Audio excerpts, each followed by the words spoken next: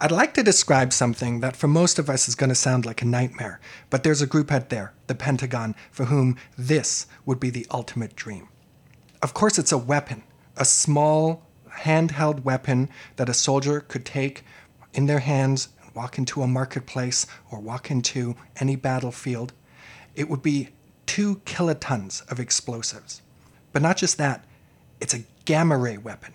If you're close enough, it'll completely disintegrate you. But even if you're behind lead or concrete walls and you're exposed to this, you will get sick within days and die. This weapon is based on the Hafnium isotope 178. This is only a test. This is only a test.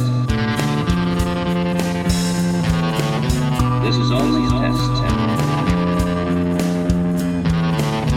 Voluntary cooperation. Hello and welcome to the Uncover Up. I'm one of your co-hosts, Nathan Radke, and joining me today is Dr. Lee Kunla. Hi. Now, it's important to note, we are not in the bunker right now, Lee. We are not in the bunker. We're not even in Toronto or in Canada. We're in an undisclosed location. Outside of an American Air Force base. That's right. Voluntarily, I might add. Yes, so far at least. But there's even something better. Yes, because here's the thing. In order to talk about this weapon that Lee described, we're going to have to get into some nuclear physics. And Lee, how would you assess your understanding and knowledge of nuclear physics? It's terrible. I mean, we're philosophers and political scientists. What are you asking me? I have no idea. Nuclear physics. I will say there was an episode of WKRP, which we have both seen. That's right. In which a character named Venus Flytrap does a pretty good explanation of what the atom is. Yep. I can give you the basics of the atom in 2 minutes. And that is about where we sit as far as our understanding. That's exactly right. So we're in a lot of trouble if we try to understand this strange hand grenade that you've discussed. Yep. Except we're not. Because in this room... Right now... Sitting right across from us... The host of My Nuclear Life... An excellent podcast. Everybody should listen to it. Dr. Shelly Lesher. Yay! Hello! In real life. She's right here. She could reach over and poke you right in the eye. Or slap you, yeah. Yeah. All right, so hello, Shelly. Hi, thanks for having me. Always happy to have you here because you bring, what's the word? A knowledge and reason and expertise. That's just one word. But yes, fine. You can't I'll just take any of them. You can't just apply one word to Shelley's broad range of expertise. It's true. So here's what we're going to do today. We are going to look at this hypothetical weapon, which the Pentagon was extremely interested in. And we are going to ask, is this weapon like a real thing, or was this some kind of massive hoax, boondoggle, waste of money? Now, but in order to do that, we're going to need a little bit of basics. So, Shelley, I know that E equals mc squared. Yes. Do you know what any of that means? I know it means that it's making the argument that energy equals mass times the speed of light squared. Yes. And what that is saying is that you can't really separate concepts of matter from concepts of energy. That ultimately we're talking about one thing. That matter and energy, they're not sort of two aspects of the universe. They are different articulations of the same aspect of the universe, which is energy. Pretty good. Pretty good. I almost want to take the rest of the podcast off now. So, what do people need to know in a way that even people like Lee and I could understand? What are some of the things that we need to know very basically about something like the atom? Okay, so the atom is very small. How far do you want to go back? Greek? I mean, that's a good start. The Greeks, right? I feel very comfortable. I don't think we have to go all the way back to Anaximander.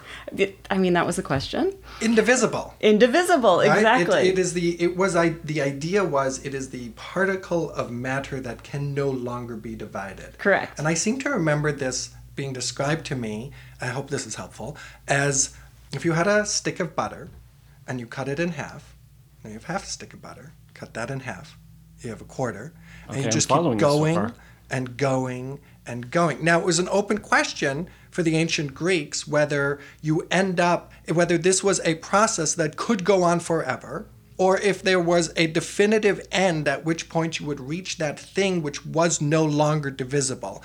And of course, you had different philosophical positions that break up on various sides of the answer to this question. Well, the idea that you could just go on forever produces an absurdity, and this is Zeno's paradox, right? But both produce an absurdity in a sense. That's the problem with all this fundamental stuff, right? But again, we have an expert here. I'm just trying to give my one little thing of historical knowledge.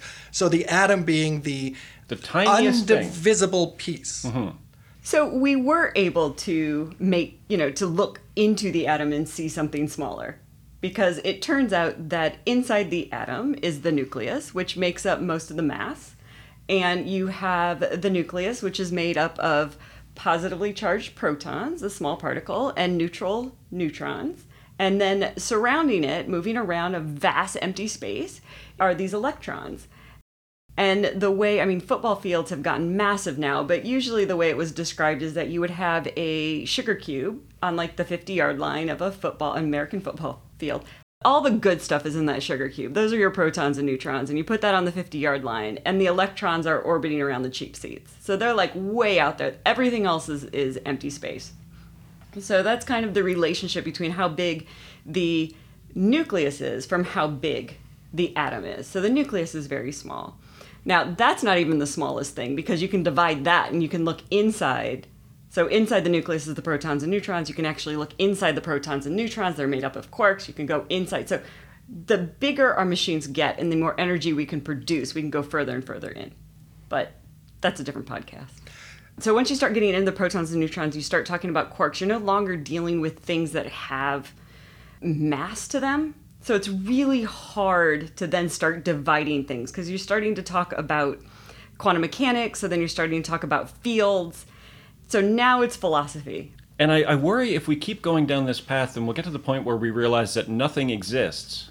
And we'll do an episode in the future about the idea that all of existence is just a simulation. Okay. And perhaps we'll start from there, from the fact that we can't seem to get to that fundamental building block that builds everything up, that we just keep looking further and further and keep finding tinier and tinier things. So remember in the last time you were in a classroom, not in college, but high school chemistry or grade school, probably the most iconic science poster is what? Oh, it's the planetary model of the atom. Oh. I was going to say Einstein with his tongue sticking out. Okay, neither of that was what I was looking for. We went to different high schools. The periodic table. There you go. Oh, the periodic table. Okay, fine. Yes. Okay. So the periodic table, if you had a chemist on, they could tell you all about it. But I'm only interested in one thing. Okay. That is, they're arranged in a bunch of different things, and a chemist is like screaming at me right now. But basically, you need to know the mass number there lets you know how many protons or how many electrons are in the element, right? And as Venus Flytrap told you, you have to have the same number of protons as electrons, right? Right. Okay.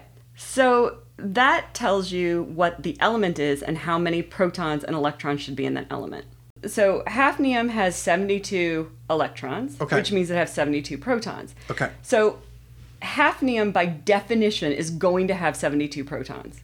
Okay, because it's number 72 on the periodic table. Correct. And that's what that means. That's what decides that it's hafnium, or that it's hydrogen, or helium, or plutonium, or whatever the element is. Hydrogen has one? Yes. Helium is two. Hydrogen's one. But, okay, let's just look at hydrogen, because it's the easiest, because you have one proton. Okay. And 0 neutrons. What happens if you have hydrogen, one proton, but you add a neutron? Is it still hydrogen? Yes. Yes. Because it just tracks the protons. But now you have a neutron. Okay. It's deuterium. Or deuteron. Which is like a heavy hydrogen? Yeah. Okay. But now you can add a second neutron. Is it still hydrogen? Yes. Because it only has one proton. Yes. That's tritium. Okay. But there is a limit to how many neutrons you can add. But you can keep adding neutrons. Okay. As long as you have one proton, it's still hydrogen. Okay. And you can keep adding neutrons because they have a neutral charge? Yes. Okay. And it does not change the element that you're talking about. Okay, got it. Okay, now let's go to hafnium. Hafnium. Hafnium has 72 protons. Okay. What we are talking about is hafnium-178. If you just say hafnium, it's just hafnium. But stable hafnium is hafnium-176, 177, 178, 179, and 180. Okay. So isotopes are nuclei that have the same protons but different neutrons. Okay. Got it. I'm teaching a philosopher nuclear physics. Yeah. So elements are fundamental building blocks of the universe. Basically, they're the kinds of atoms that there are. And every molecule is constructed of atoms, and then all of the matter that we interact with is made up of molecules. There's no such thing as a water atom, for example. Water is a molecule made up of 2 hydrogen atoms and 1 oxygen atom. Then hydrogen and oxygen are both elements. And we categorize elements by the number of electrons that they have in their atoms, and depending on how many electrons and protons and neutrons an element has, it will have different characteristics. Yeah. And the element hafnium, which has 72 electrons, has some qualities that make it interesting to some people who would like to build terrifying weapons. There's another thing that is interesting about hafnium, which is, I talked about how some hafnium is stable, Yeah. meaning that it doesn't decay. Okay. So it'll just sit there forever. And by decay, we're thinking about like nuclear radiation, like radioactive decay. So Okay. it's not going to emit an alpha particle or a beta, or which are just electrons. It's not going to emit anything. It's just going to It's just sit there. sit there forever, stable. So an unstable element is one that is charged up with too much energy, which then throws off excess energy as radiation until it's a stable form again.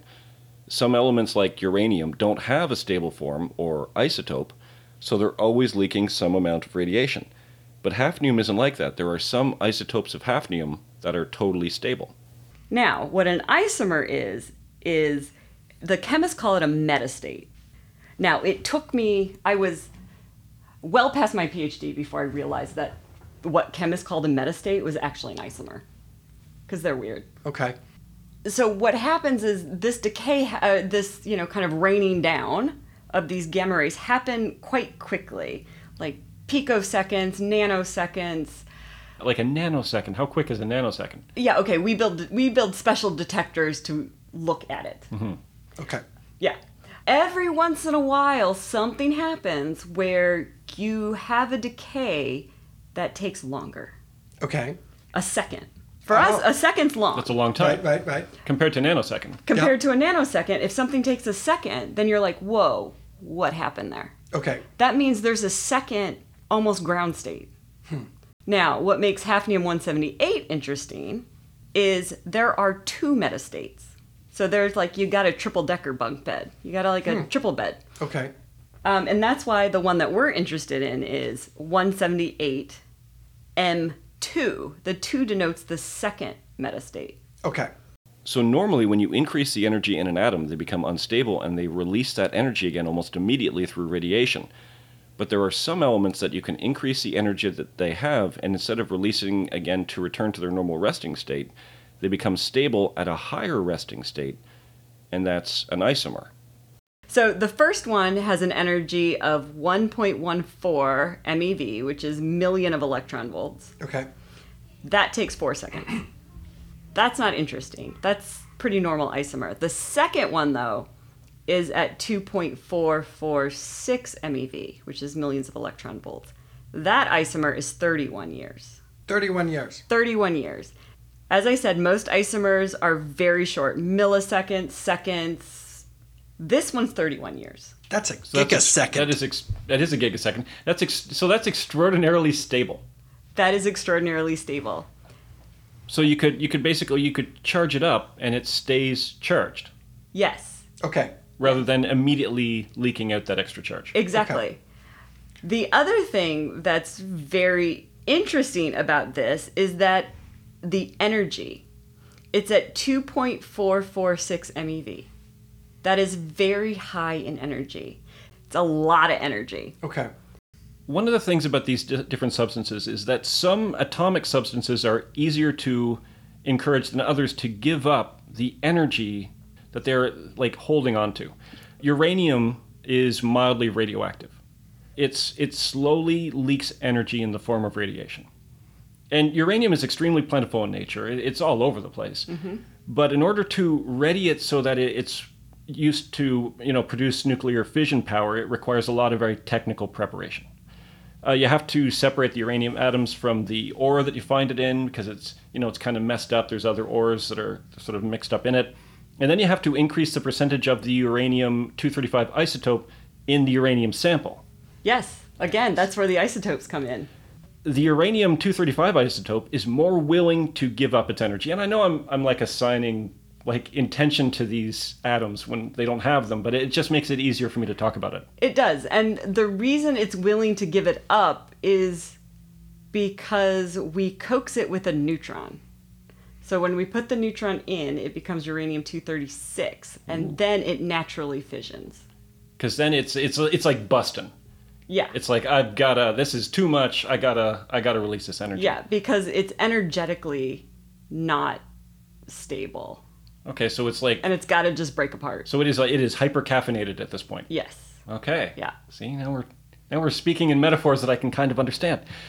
Matter and energy, fundamentally are the same thing, but matter is not ordinarily that interested in releasing itself as energy in the way that we could use it. No. So we got to work really hard, but what if there was a substance that was more willing to release its energy? You could maybe encourage it to release it in a trickle, and it could power a steam turbine, and we could get power that way. You could generate electricity. You could release it faster and propel a spacecraft. Or, because we're human beings and we're the worst, we could get it to release all at once and create a new and terrible bomb. Now, isn't that a nuclear bomb? Ah. Isn't that what you're talking about? See, this is how we have in the past convinced atoms to release that energy, is through fusion or fission. Yes, but they don't release it all. It's very right. They inefficient. just release a small part of it. Yes. The amount of energy that is in atoms is impossible for me to imagine. We were talking about this off the air. We think of chemical energy. If I have a match and I strike that match and I light it, then I'm using not the atomic energy, but the molecular energy of chemistry to, create fire. And that's kind of impressive. I light a match and boom, there's a little bit of flame. But if we were able to harness the nuclear energy in that same tiny matchstick, we are not going to do the math right now, but that would be a considerably greater amount of energy released. It's an amazing amount. Like a ridiculously larger amount. I'm just making up something here, but it would be the difference between lighting a fire and destroying a city. Right? Yes. So that we get a sense of what as far as kind degree of goes, scale we're talking about. Yeah, the difference between chemical energy and nuclear energy it's not comparable. Right. We're many orders of magnitude. Different. And so how frustrating is that then, as a physicist, to know all that energy, it's right there. I'm okay. Oh, she's okay with it. Right. But if you wanted to make weapons, how frustrating would it be to know that all that energy was right there? It would be, because we can do the calculations. We know what... So there are 4 fundamental forces, and 2 of them are nuclear. But we know how much force it takes to keep the nucleus together. And if we're able to separate it, then we can use that energy, because you can't destroy or create energy, so it has to go somewhere. If we can separate those nuclei, then we can use that energy. That's why people keep at it, and that's why there's lots and lots of money going into it, because the potential there is unfathomable. Okay. So what if somebody found an isomer of an element that was more willing to give it up? Pray tell. And is it going to be this hafnium isomer? Despite an early interest showed by the Soviets, I haven't come across any evidence that the Soviets, or after them the Russians, were able to successfully use a hafnium isomer for some kind of power. And for the most part, the American government, they weren't devoting that many resources to studying the substance in the 60s and 70s. Things like gamma ray lasers and isomer bombs were mostly relegated at this point to the fringes of scientific inquiry. But there was one guy, one heroic visionary, who was willing to stand apart from the crowd and say, you know what? I'm not a sheep. I'm not part of this herd. I will move forward and I will bring science forward with me. And that man's name was Dr. Carl Collins. Okay. So Collins moved in an interesting crowd. So, as part of a program to try to open up the country of Romania in the 1970s, President Richard Nixon sponsored a scientific cooperation program with them. And Dr. Collins was one of the few scientists who submitted a proposal to work with Romanian scientists in 1971 and went so far as to actually relocate to Romania. Now, I'm sure there was a lot of good Romanian scientists doing excellent scientific work. However, there was also some scientific sketchiness in the country as well. In the same way that a fish rots from the head, this was rotting from the head of the country, because the leader of Romania at the time was Nicolae Ceausescu. Do you remember him? Not personally, but I've not heard good things about him or his wife. No, terrible guy, dictator, secret police, all the usual things that we see in a very oppressive state. Right, in the orbit of Soviet influence. Yeah, exactly. Now, the head of Romania's National Council for Science and Technology was Elena Ceausescu, the First Lady. And so that's cool. We have, this is the Very 70s. progressive. Yeah, extremely progressive. So that seems like good news. Right. It's not good news, though, unfortunately, because, well, I mean, it seems reasonable at first that Elena Ceausescu would be this very important part of Romanian science because she had a PhD in chemistry. She had a ton of published works. She was celebrated by official state literature, world-famous chemistry researcher, co-inventor on a bunch of patents. Like, it seems like this Sounds person... great. Yeah, sounds fantastic. However, after the Ceausescus were overthrown and executed in 1989, a lot of Romanian scientists came forward and claimed that they had been forced to add Dr. Ceausescu's name to their own papers and patents, and it turned out that basically her entire chemistry career and degree was borderline fraudulent. There's been a lot of modern Romanian historians arguing that her scientific knowledge was basically a hoax, and there's been a push from Romania to try to have her name retracted from her scientific works and to take back some of the prizes that she was getting from places like England and the United States. So Collins wasn't working with Ceausescu, but he was working with a couple who appeared to have a sort of a similar drive towards academic fame and legitimacy. So according to the researcher and author Sharon Weinberger, who is an excellent source on this, there were 3 key things to know about Collins's time in Romania. 1, he had an overblown sense of the importance of what he was researching to the point of repeatedly and unsuccessfully submitting nominations for his co-researcher to receive the Nobel Prize. The second thing was that he started looking to shadowy and mysterious groups to explain his lack of scientific success. So I'm just curious. It couldn't have been because he wasn't a good scientist. I think it's entirely possible.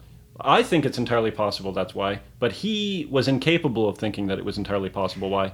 Because of the first point, that he had a really overblown sense of the work he was doing. So these type of men in physics have been around forever. Oh yeah, there's definitely jerky people, but... Right? I mean, But this is a specific kind of jerk. This is a very specific This kind is a of very jerk. specific species of jerk. The one who is absolutely convinced, the true believer jerk. And believes true that, believers are the worst. Yeah, and thinks that like any lack of success they're having, somebody's got to be keeping them down. Yeah, it's not them. Right. And the third thing that was important in Romania is that he is introduced to the concept of hafnium isomers and becomes consumed with the idea that if you could just figure out how to trigger them, you could gain access to the massive amount of energy trapped inside the material. So when the program ends in the early 1980s, Collins moves back to the States, and what seemed like a misfortune, that he lost some of his funding and he wasn't able to conduct experiments in Romania anymore, was actually excellent timing. Because just as he comes back to the States, there is a massive, mind-bogglingly expensive new project being started by the American government that Collins was going to get a piece of, the Strategic Defense Initiative, aka Star Wars. Star Wars. For most of the Cold War, the thing that was theoretically protecting us all from complete annihilation, of course, was the threat of complete annihilation. Because we had... Bombs. Yeah, everyone had bombs. Well, both sides had bombs. Mutually assured destruction. So, mutually assured destruction was particularly true when the Soviets and Americans switched from relying on bombers, which you could theoretically shoot down, you could intercept, and started using intercontinental ballistic missiles, which were too fast to intercept. So now we've got basically a war of offense with no defense possible. But when Ronald Reagan's elected as president in 1980, he wanted to take things in a different direction. He wanted the Department of Defense to create a space-based system of lasers or particle beams or, some kind of energy weapon. or something. Something that you could put in space that could shoot incoming enemy ballistic missiles out of the sky before they could rain radioactive horror on American targets. I see nothing wrong here. We can just move on. Yeah.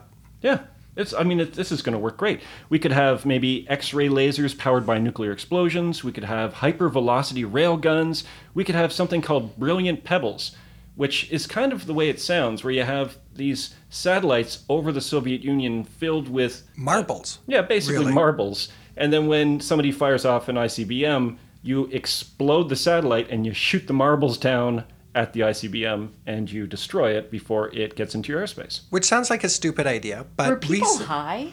well, Some were. It does sound like a dumb idea. But then just recently, the Webb telescope encountered a micrometeor, right? And it was like a big problem. And it's a big problem for anytime NASA does a mission with all this stupid space junk. So, yeah, you can throw like little pebbles of stuff. Yeah, but it's hard to aim those pebbles. You get lots. You get so you lots. just fill the entire sky That's with right. pebbles. You rain pebbles down on You the... just rain pebbles down on the missiles. I mean, think it's what we're brilliant. pointing out here is that in the 1980s, there was no idea that was too wild Yeah. to be considered part of this Star Wars initiative. So it started in the 80s that there was no idea that was too wild? No, it went... basically throughout the Cold War, there There was you no go. idea that Yeah. was too wild, but particularly with Star Now Wars. we had the tech to do it. Yeah. So Carl Collins pitches the idea. He's like, no, I'll tell you how to shoot down those ICBMs. Uh-huh. An isomer-powered grazer. A grazer. He had a donut idea? Or a cow. A gamma ray laser. A gamma ray laser. There's actually a bunch of different terms. People normally say gamma ray laser to avoid the chaos and confusion that's just happened here. Right. So Collins pitches this idea. The Pentagon, not surprisingly at all, totally into it. Yeah. Take my money. They're all over it. I mean, here's the thing. Here's the thing when you're getting into some wild science. There's two reasons why the Pentagon would be super interested in like this frontier, absurd stuff. One, if you were doing it and the Soviets weren't, and it worked, you get a great advantage. And two, if you weren't doing it and the Soviets were, you were screwed. So it was fear-driven. It was fear-driven, and it was also power-driven. Well, and DARPA's always been high risk, high reward. Yeah. That's that's the whole thing with the DARPA grant. You go for DARPA, you only go if you know you have this crazy-ass idea that might work. You got to make a distinction between stuff that has an outside chance of working and stuff that simply cannot work. Like, no matter how great of an idea it is. Okay. But I think this is where his overblown ego comes in. Right. There's two things that come in, and that's what we'll get into now, because you're asking this question, it's like, why was anybody believing it? You know who wasn't as into it? The scientific community. The other scientists argued that the math didn't make sense, Collins' methods were sloppy, the physics were full of like really immense gaping holes. And Collins would point out that, well, no, these people are just trying to discredit my work so that they could pitch their own ideas, or because they're afraid of, my genius, basically. And so while the scientists are just saying, well, this stuff is nonsense, Collins didn't have to sell it to the scientists. He has to sell it to the Pentagon. And the Pentagon was into it, and he would tailor his explanations so that the Pentagon would be more likely to buy into it. We've all seen one of the slides that was used to try to convince the Pentagon, and it's brilliant, and I want it up on my wall. I think Collins must have thought to himself, what do these generals understand? Golf. And explosions. And so there was this amazing slide showing somebody hitting a golf ball, the golf ball arcing into the air and landing with basically a mushroom cloud. So Collins was meeting with these Pentagon generals and telling them that he could put the power of the sun into something as small as a golf ball. And it worked. Collins received millions of dollars of the Star Wars funding. And apparently he was extremely charismatic. And you would think that charisma shouldn't matter in science, because charisma has nothing to do with the worth of your hypotheses. Well, people are still people. Yeah. And if you want funding and you have to pitch your ideas, like writing it on paper is one thing, but if you ever have to pitch your ideas, then yeah, charisma is you a need part to of that. sell it. Yeah. And most of the time, like if you're in a national lab, you have to pitch your ideas. You've got to go talk to someone in charge and say, this is what I want to do. And also, I mean, you're at a university. Who gets, like, who do students like? Yeah. Oh, no, absolutely. People, so it's all about how you present yourself and how, I mean, also, there are so many people that don't know anything about what they're talking about, but they talk about it with such passion Confidence. and confidence that people are like, he is brilliant. I'm like, no, he's not. He's an idiot. But he acts like he's brilliant, so he's brilliant. Right. Well, there's a psychological phenomenon known as the Dunning-Kruger effect, which actually gives you the sense that you are smarter when you don't know enough about a certain subject. So when you don't know, as you know in your area about all the complexities and the difficulties, and then somebody reads like some primer physics book and thinks that, well, there I've got physics now, and then they go, and precisely because they don't know how difficult the area is, they can be very confident and self-assured. So what wins then? Good science or good salesmanship? Like Good what? science. But what wins at the Pentagon? Oh, blowing up things with golf balls. Yes. Yeah, great slides, great science. Right, Marketing works. Yeah, marketing is king. Marketing is king. And there was a lot of people who were marketing because the entire SDI program cost over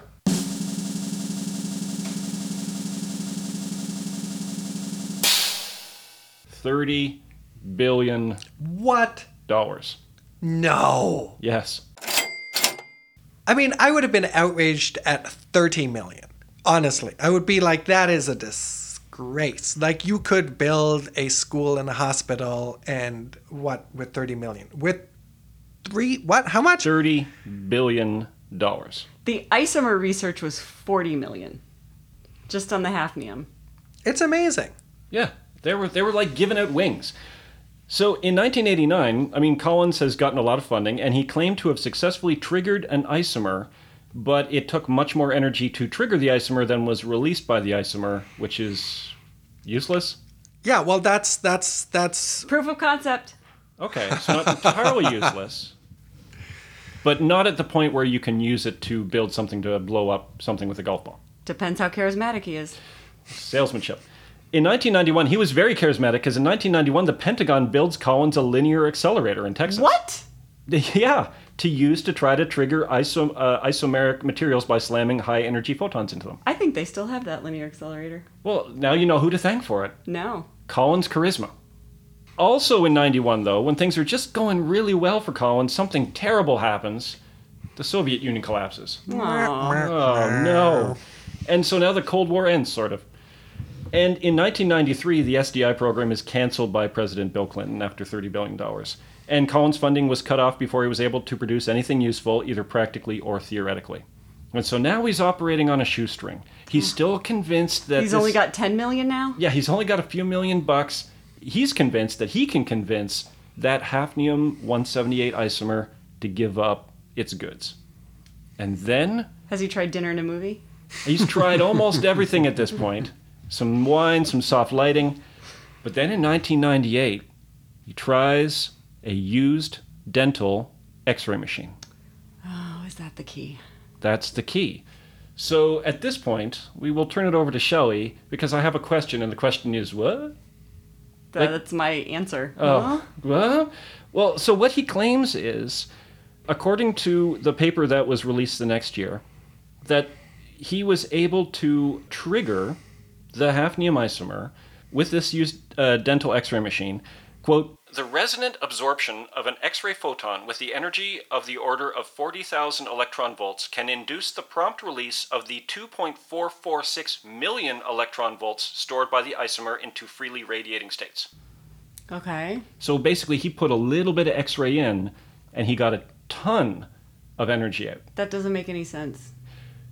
Okay, this couch is stable. Yeah. Like, it's made out of atoms, which have nuclei in it. Tons of energy in that couch. There's lots of energy here. It's all stable. If I put a Geiger counter here, nothing. It's holding on to it. There's nothing here. I can put a laser to it. Nothing here. Nothing's going to happen. It's X-ray. Doesn't matter. So that's what I don't understand about the experiment he did, is that hafnium-178 is stable. I don't care if it has an isomer. Okay, so, and this is where some people said, okay, well, I mean, it got a lot of press. It even made the mainstream press, this experiment. Well, I'm guessing it would have gotten a lot of mainstream press, but not a lot of real interest. No, but it did generate some attention from the scientific community, and particularly from a group called the Jasons. Now, we've talked about the Jasons before. Like, very quickly, who were these guys, the Jasons?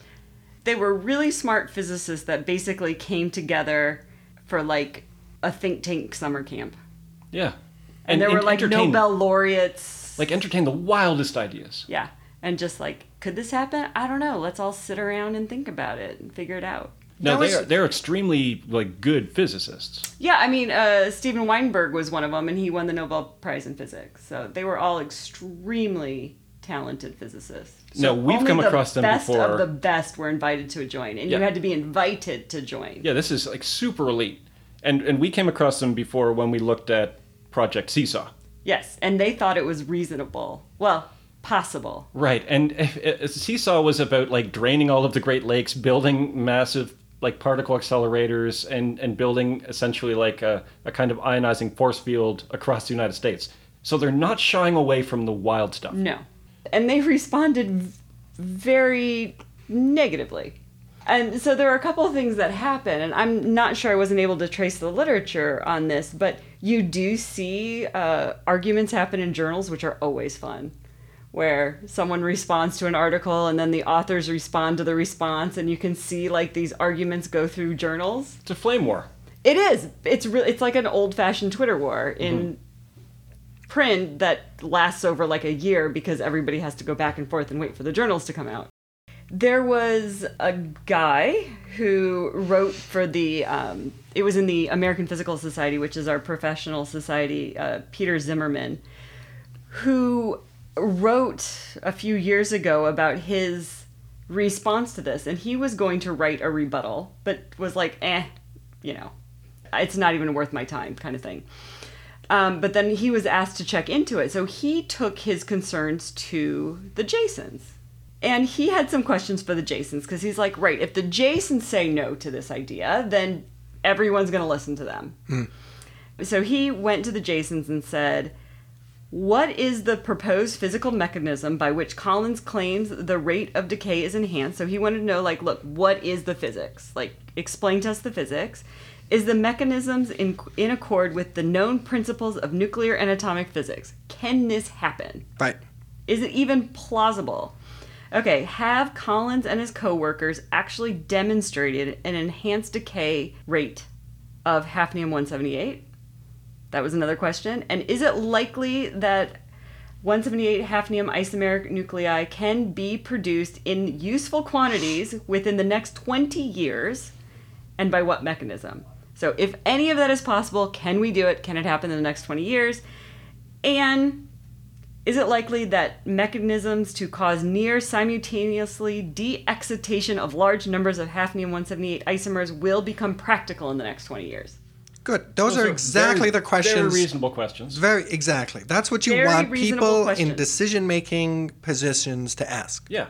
So this is a scientist, went, check it out. Ask other scientists. And asked other scientists. And the Jasons are the people who thought Operation Seesaw was reasonable. Yeah, right. The Jasons were not adverse to some wild ideas. Yes. Yeah. They were ready to, like, look into a lot of things. So what do you think the Jasons thought of all of this experiment? Based on what you were saying, because I think the Jasons, even though they're into guns and toys and military and stuff like this, are still fundamentally scientists. They are. Very, I would very say good scientists.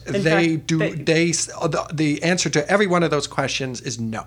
Correct. Yeah, there's no clear evidence that the experiment had even triggered the hafnium. There was no mechanism to create the chain reaction needed to produce the explosion. There was no feasible method to produce a suitable amount of hafnium isomer. They said the experiment itself was poorly designed and executed. And if you did build a small hafnium bomb, it would produce about 2,000 curies of radiation even before it exploded, which wouldn't be healthy for the person holding it. A curie is a lot. Okay. Yeah, so 2,000 curies is 2,000 a lot? Now, instead of just a lot, you have a shit ton. Right. Yeah, and you're holding it. And you're Right. holding it, you're dead. Yeah, Right. you're a goner. You're dead. I mean, this is then when good science comes in and takes what seem like logical connections and shows them to actually be spurious appearances that appeared right but are actually wrong. Doesn't make sense. The Earth is not flat. It's a sphere. It's very complicated. You have to explain that. But if you presented it to someone who knows nothing about science and you just said that, that's where the key is. This right? is the problem. Okay. So the scientific that's community... That's the ethics then. That's the ethics. That's when you're just like, why would you do that? Because that is so unethical. That's not the way things work. Because of lots and lots of money. It is because, what happens after the Soviet Union collapses is that there's no more jobs for physicists. No one's getting their PhD in nuclear physics anymore because where's anyone going to go? The weapons programs aren't as big anymore. The Pentagon's not giving money for nuclear weapons anymore. Star Wars is canceled. Star Wars is canceled. So physicists are going to other places. So if you want money as a nuclear physicist, what are you going to do? You're going to be unethical and make up stories? Well, certainly some will. I mean, some will. Exactly. But, this story shows both sides. It shows that science is like a self-corrective mechanism when done properly, and the peer review process will point out the flaws in hypotheses. You mentioned Peter Zimmerman. He was the chief scientist at the Arms Control and Disarmament Agency, the one who commissioned that original Jason study. And he said about this hafnium isomer bomb, other things that they didn't explain included how a soldier was supposed to hold a hafnium grenade, given that it would be fiercely radioactive, at least thousands of curies, or how anybody was supposed to be able to throw a 5-pound ball far enough to survive a 2-kiloton blast. Later, others were to scale that back to 2 tons, but I still don't know how this grenadier was going to come out alive, even if his throwing arm weren't roasted. There were a lot of good scientists saying this is such ridiculous nonsense on so many levels. On a theoretical level, it doesn't make any sense. On a practical level, this weapon wouldn't make any sense, even if it did work theoretically. And Zimmerman thought that after the Jasons weighed in, that it was over. The Pentagon would always listen to the Jasons. Yes, but you know what they did instead of listening to the Jasons about this? They ditched the Jasons. So do they no longer exist now? They do, but they lost their contract with DARPA. Because of this? I don't know if it was because of this, but it happened at the same time as this. So I don't know if it was the because of this. But Rumsfeld, who was very interested in this Collins idea, was in charge of the Defense Department at this point, and it was Rumsfeld who cancels the Jason's contract. Wow. Let's take the people that know the most about the subject. Let's get rid of them. And it wasn't just the Jasons are impressive, but it wasn't just the Jasons who were pointing out the ridiculousness of this. There was a group of physicists at Argonne. There was a group of physicists at Argonne National Laboratory. They reproduced the original X-ray experiment in 2001. And this is good science, right? Reproduction. It's one of the key parts of the scientific method. Anybody should be able to run the same experiment, get the same results, or your results are called into question. And there was no triggering of the isomer when they did it. Okay, here's my question. Did they use the proper coffee cup? What color were the lab coats? This is the problem. And Collins did argue, it's like, no, you didn't do it right. You didn't use the proper, I used a used dental x-ray machine and you used this other thing. So Collins was able to come up with reasons why it didn't work. But then when they reproduced it again following his directions, it still did not work. So let's just explain the setup here. Which is, it wasn't just using a used dental x-ray machine, which is fine. We use used equipment all the time. We use old equipment all the time. The accelerator that I use was built in the 60s. Nothing wrong with that. It's perfectly fine. Old does not mean bad. No. But he used an overturned coffee cup as a target holder. That's not ideal. It's not ideal at all. In a million years, I'd never use an overturned coffee cup. It's not good science. It's not, Well, because there's going to be so many weird impurities in that coffee cup. It's going to affect the results of the experiment. You're not going to be able to measure your results properly. It's not even a new coffee cup. It's a used coffee. I can't even begin to explain how, sure, maybe if you started doing that and you saw something, you'd be like, okay, this is interesting. Why don't we now set up the experiment properly? Let's use a target holder. Let's actually see how thick our hafnium is, because it was described as a blob of hafnium. Oh, a blob. Is that not an appropriate measure in physics? A blob? So even if he had something at that point, he would have been like, okay, Now let's actually measure the distance between the X-ray machine and the target holder. Let's measure how thick the hafnium is. Is it a foil? Is it carbon back? Like, what's going on? Let's do the proper measurements. How far away is the detector? Like, let's get this all straight. That's what you publish. Or should you just run to the press and say, I've done this amazing thing? That one. Yeah, that's the one you should do. If I'm channeling my Collins, I run to the press immediately. Yeah. And then I tell everyone it works, and like, oh no, you can't see it. Right. Yeah. I'm the only one that can touch this because it's so sensitive. And it only works if I jiggle this and move this, Right. that I'm the only one that can use it. And again, you know what this reminds me of? It reminds me of people who are into like paranormal research. Yeah.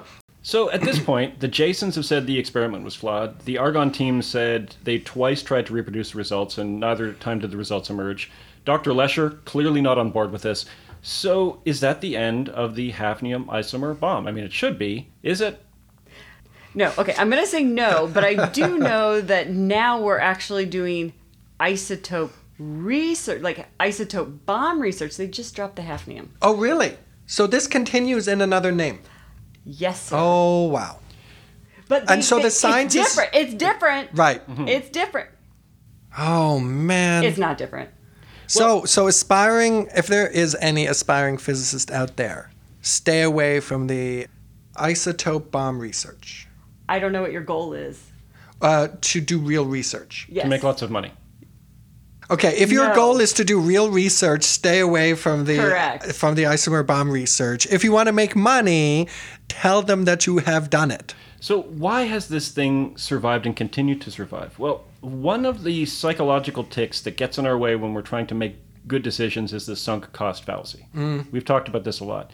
Basically, when we have a lot invested in a belief or an idea or a plan, even if it becomes clear that it's not going to work out, we're reluctant to abandon it because, I mean, of all the time, the energy, the resources we put into it, particularly if we've been publicly promoting the idea, if we've been sort of associating it with ourselves, then we have the tendency to double down to try to protect ourselves from the horrifying social stigma of being wrong, of admitting that we were wrong. Did this become a religious thing?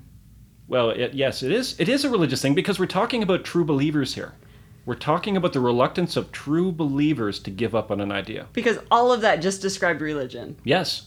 And I think it also describes the Collins converts. I think that's the danger when something like this belief, it becomes more important to try to protect the idea than it is to find out what the truth is. And so we're protecting ourselves from being wrong and also protecting ourselves from the even more painful realization that other people that we don't like were right. So despite the criticisms from respected physicists about the problems with hafnium triggering in general and this X-ray experiment in particular, the US Air Force was still very interested in the idea and started funding Collins again in 1999. And there was an increasingly large gap between the scientific community and the defense establishment regarding the feasibility of triggering hafnium. And I think this also speaks to something else that we come across a lot, Lee, when we're talking about conspiracy theory, and it's the appeal of forbidden knowledge or like oppressed knowledge. Mm-hmm. Yeah, and I think that is really it does, you're right, it comes up in a lot of different guises. I think the idea of knowing stuff that other people in positions of authority don't know can be a real salve, palliative. It certainly makes you feel very good about yourself. It undermines or justifies why things aren't working out very well for you necessarily. You know, like they're dupes. They got suckered by the system, and I have to suffer because I know the real truth. And it is a very seductive idea, and I think it's a lot behind the occult and secret societies, and I don't know, even stuff like Nazi gold and hidden treasures. You know, there is a secret wealth of some sort out there that we could access. Yeah, there's almost like an immense amount of energy contained in an atom. Right. We could If only we could just get at it. If only if they would stop preventing us from getting, free energy to fuel our homes. Yeah. Well, I mean, this narrative that mainstream science is trying to prevent knowledge from being circulated, it's very common in the conspiracy world. And throughout his career, Collins really leaned into that. Sharon Weinberger, who I mentioned before, who's done a lot of research, interviewed Collins in the early 2000s about the hafnium bomb, and Collins frequently returned to the idea that the scientific establishment was trying to keep him suppressed. And there's other examples from sort of conspiracy history about this. In the 70s, there was this idea that there was this miracle carburetor that would get 250 miles per gallon. Really? Yeah, but the big three was keeping it down. Oh. In fact, somebody bought one by accident, and then the next day a bunch of people showed up at his house and took the car away.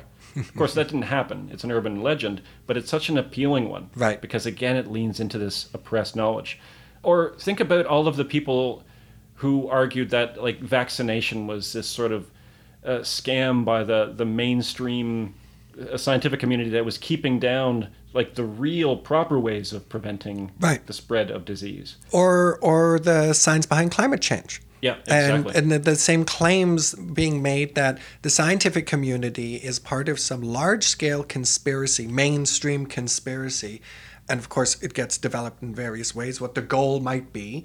But that exactly this idea that that scientists are somehow colluding with other groups to prevent knowledge that would help us from coming out.